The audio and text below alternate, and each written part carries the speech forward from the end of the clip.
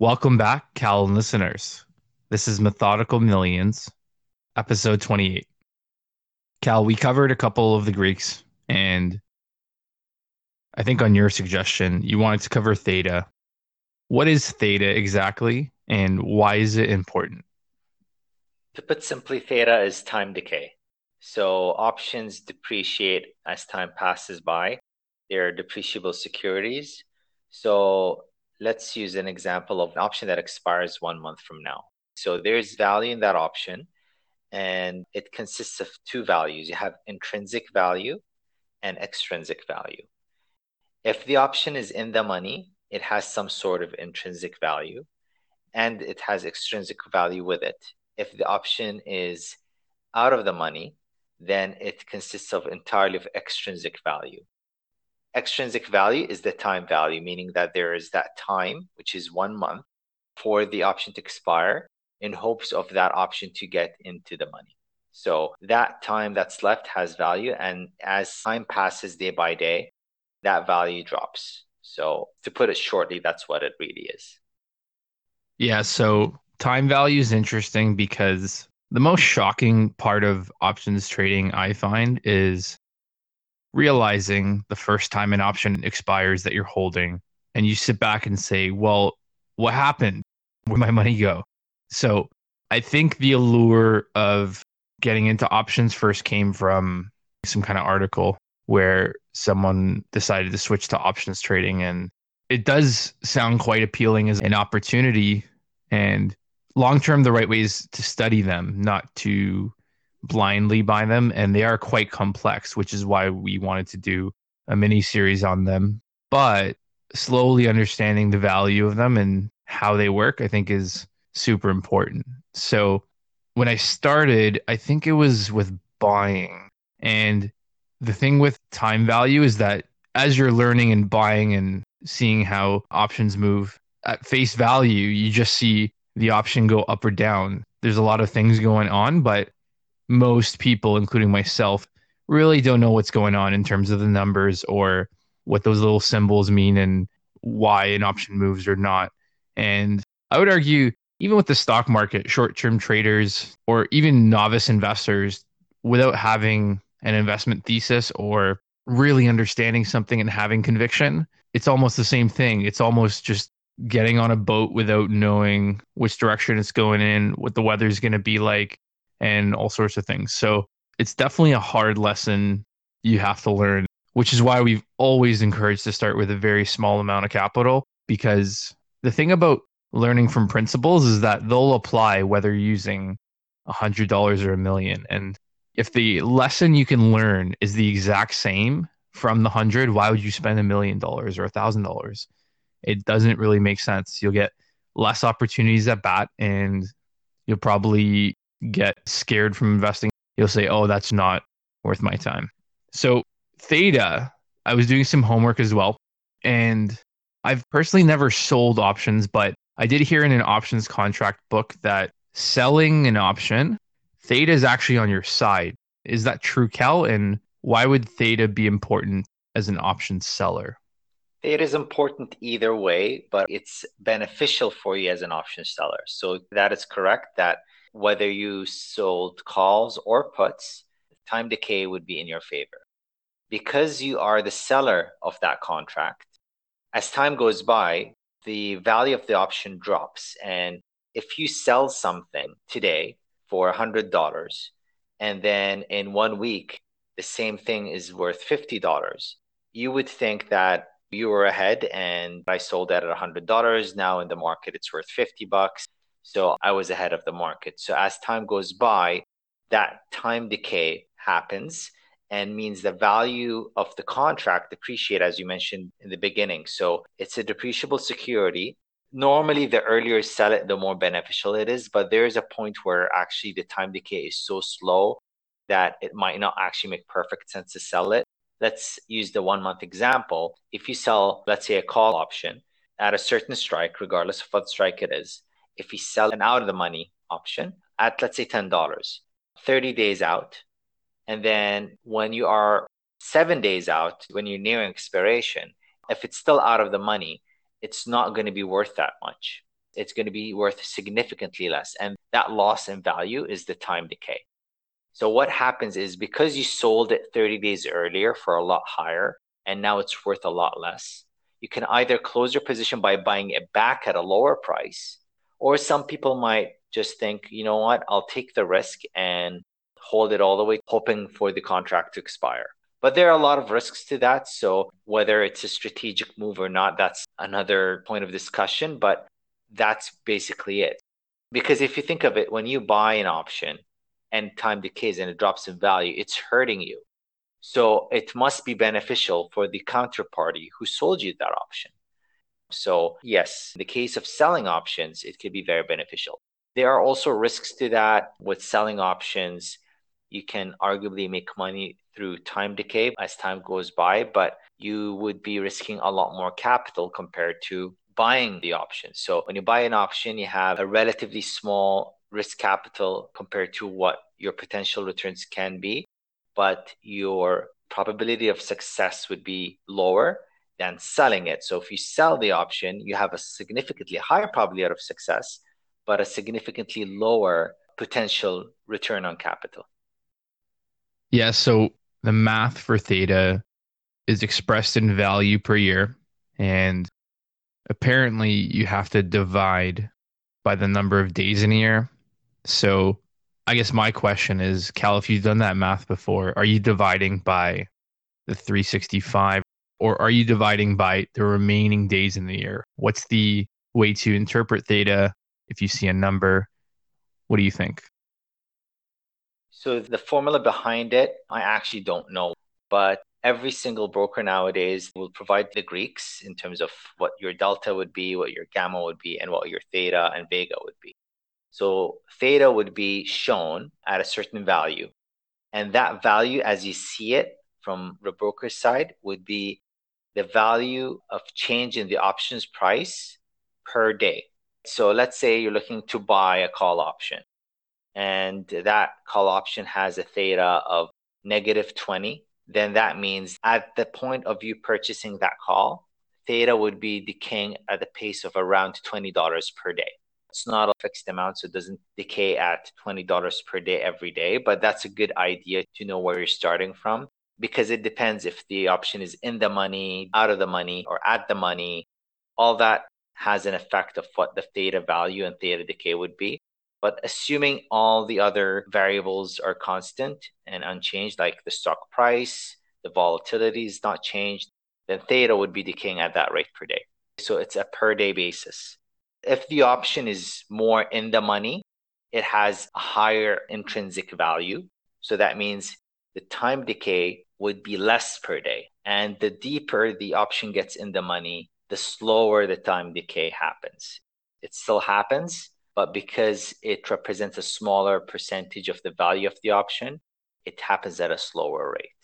And 90 days away from the option, it slowly starts to be noticeable. And then around the 45-day mark, all the way to 1 week to the expiration, it accelerates exponentially if it's out of the money or at the money. Yeah. Is there a reason why the 45-day mark is so important for options? And it seems like that's a critical turning point. If you study options traders who are quite successful, a lot will mention trading outside of that 45-day window. I suppose it's because of a lot less gamma risk, and gamma could be a drop in delta. So if you're long biased on a call, 45 days out. So we talked about avoiding an increase in theta. So you don't want your option to decay rapidly. That's a risk factor for you. If the position doesn't yet get to where you want it to be, keep in mind, because options expire, you can be right, but just wrong on the timing, which still means you lose. So if gamma goes high, which is a huge drop in the delta because you're out of the money, and it looks like everything comes crashing down in that last 45 days, is there any theory or reasoning behind that 45-day mark, or is it just chosen arbitrarily? It is proven mathematically. Not too long ago, just over a decade ago, if you wanted to trade options, you would buy them on a monthly cycle, and a monthly option would expire on the third Thursday of every month. Or you can buy them on a quarterly cycle or longer. which is 1 year out, 2 years out, etc. And within the previous decade, that's when they started to introduce weekly options. So they're relatively new in the grand scheme of things. So what happens is, as you approach those 45 days, to put it simply, for the sake of our discussion, is that you have now very little time for the option to get into the money. And it depends, obviously, at what strike price. So that's important. Now, we're assuming that we're using an out of the money option as you proposed. So it depends how out of the money the option is. But having said that, just to go back to the in the money option, even if you're 45 days out, but the option is in the money, then the decay will not be as fast as an option that's out of the money. And the reason for that is, the closer you are to expiration, because the stock has less time to hit that strike price, so the value drops. And as you approach the expiration date, and let's say the stock is not moving much, then that out of the money option becomes less and less likely to be in the money. If it's out of the money at expiration, it's worthless. So that is why it accelerates. And what it needs for it to go back up is either increased volatility or it being in the money and then has some intrinsic value to prop up the price again, which is why it makes it tricky for short-dated options to be traded. And the appeal of the short-dated options is incredibly attractive in volatile times, because generally they're quite cheap, and because they're short-dated, meaning they have not much extrinsic value left. But if there's increased volatility in the market, then the prices would be propped up. There's a chance for the option to be in the money. And if it actually becomes in the money, there is value added there in terms of intrinsic value. So they're very, very risky. Statistically speaking, they are more likely to fail than to be profitable. The idea is knowing when to trade the short-dated options is what makes the difference in these scenarios. Because data works against you here, it'll take a lot of movement from the stock price for it to actually prop up higher than where you paid for that option in the first place. Yeah. So the allure of weeklies, just to kind of add a talking point there, if you could spend $100 and make a 20x return or a 10x return, that definitely gets to sound appealing for a lot of people. And it's amazing how, I mean, you've mentioned this before. So take someone who wants you to trade their money or who wants to get into options. Why do they get burned? Because they're not accounting for what's actually going on. And I would say that people fail short term because they give up and they don't go through learning all the mechanics of why they failed. And take any athlete or people who are the best at what they do, and failure is learning, understanding is learning. So these are all critical aspects of realizing what happened, why, and how do you improve or how do you use it to your advantage. So if you got burned by an out of the money option, whether it was theta or, like you said, maybe some volatility that made you overbuy in price and then it cooled and all of a sudden you can't flip it, or the liquidity is terrible. So the clever way to use it to your advantage is start selling. And there's another layer of risk in terms of being assigned. And we talked about option assignment. But over time, this could be super powerful and valuable in a lot of ways. Like we talked about insurance policies and hedging your long positions, maybe hedging a short position, all sorts of stuff. So if you're serious about finance or how the world works, these are just knowable quantities. There's something you can study and there's no excuse for not learning them, at least having a basic understanding. So I wanted to walk through the weekly option and the leap. So I like taking things to the extremes to help understand what's going on. So it looks like theta in a weekly option will have decay that accelerates. So if you're using that 20-cent example, and for our listeners, theta is negative as a value when you're buying an option and positive when you're selling, for the reasons that it works against you when you're buying and you want it to decay when you're selling, because that means you capture your whole premium and it doesn't go the other way. But back to that weekly for a second. So if a $5 options contract times your 100 is $500. So a nominal amount of capital, and there's maybe 3 days left. So would theta on its own decay a third since there's 3 days left? Would it actually decay maybe $150 a day? Or Cal, would you say that all else equal, so no other factors, would the option decay by 50 the first day, maybe 100 the next day, and 350 the next day? So is there still this acceleration towards the 0 day to expiry, which is a term of saying the option expires today? Is that acceleration like a black hole? So trading a 0 day option is essentially suicide if it's out of the money. What does the theta look like really, really close to expiry? I know we talked about the 45-day mark, but what does it look like sub 5 days in the last week? So your example of 3 days, the short answer is yes, you would see accelerated time decay. At what rate, it depends on how far out the money that option is. But assuming the price of the option is $5 or $500 after multiplying it by the option contract multiplier, which is 100. So $500 is what you spend on the option. Then, yeah, let's say 3 days away from expiration, you probably lose 150. Then 2 days from expiration, you might lose 175. And then the day of expiration, if the option is still out of the money, assuming everything else is equal, theta would equal to the option contract value. So by day 3, the day of expiration, let's say 150 plus 175 is 325. So what's left on the day of expiration, if you look at theta for that day, it would look like 175. That would be your theta decay for that day, because it decays throughout the day on day of expiration. So normally you look at it, maybe first step of theta decay, market opens at 9:30, so maybe around closer to 10:30, and then sometime around noon or 1 o'clock or 2 o'clock, I think. And then towards the end, the last couple hours, the remaining of theta happens. And then that's when the option is effectively at no value, near zero. So that's how it's going to look like. The exact math depends on how far out the money the option is, because you have other factors, right?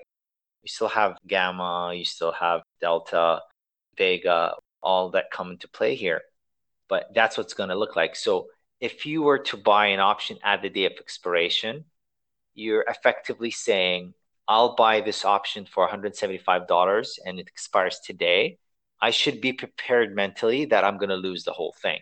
And there's a high probability that that would happen even if the underlying is volatile, because if that option is out of the money by $1, you might have a good chance of succeeding, but nothing is guaranteed. If you're buying a way out of the money option because it's very cheap on day of expiration, it is basically burning your cash, because even though the underlying could be going your way, but the option is still out of the money, then you would still be losing against time decay. Yeah, I think because let's just wrap up the two concepts. Gamma is going to be very low out of the money. It's not close to at the money. So the rate of change of gamma does not outpace the loss in theta.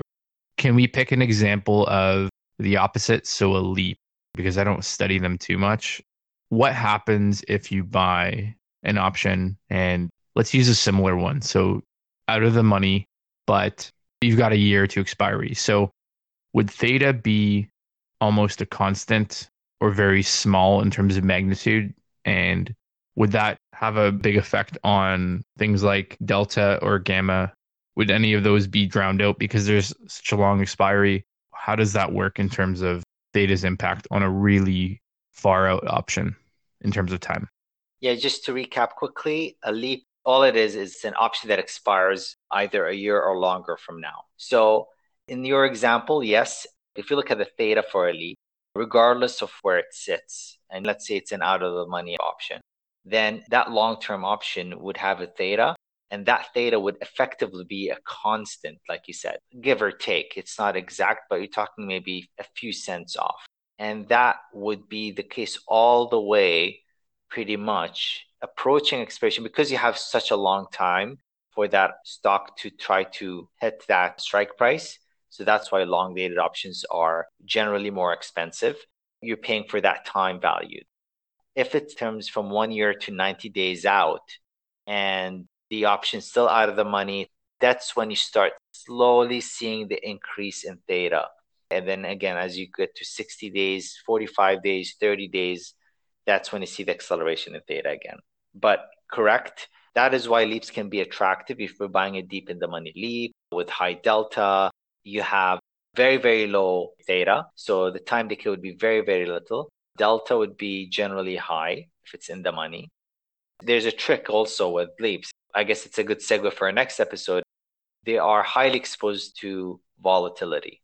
So high volatility, even if it's in the money, can actually affect the price of the long-term option quite noticeably. To what extent depends on the volatility of the stock, on how deep in the money the stock is.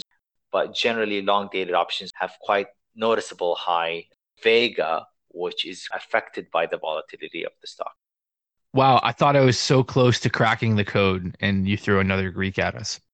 I was going to say, well, if you're rich and you have unlimited source of capital, could you not just de-risk this whole option strategy by buying really far out leaps? And as long as you get the long-term direction of a company right, like some of the big names, it almost makes sense. So if theta is non-existent or very small when you're deep in the money, why not just buy a deep in the money weekly? And you don't even have to hold it to expiry, but let's say you want to sell it on the Friday afternoon of expiry. Could there be value there of trading an option that way, where theta is so small that you want to get the direction right and the delta will stay high? Is that not a valid strategy? What are the risks for doing something like that? You can. The risks with that is the extrinsic value would be very, very low, which means the theta or time decay would be very small, deep in the money, even if it's a weekly option.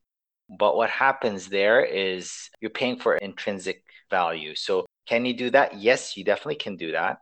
But again, because it has a high delta, then every dollar change in the underlying price is going to affect the option. And generally, they'd be more expensive. If you're buying a slightly in the money option on a weekly for a volatile stock, then there's the risk of it being out of the money.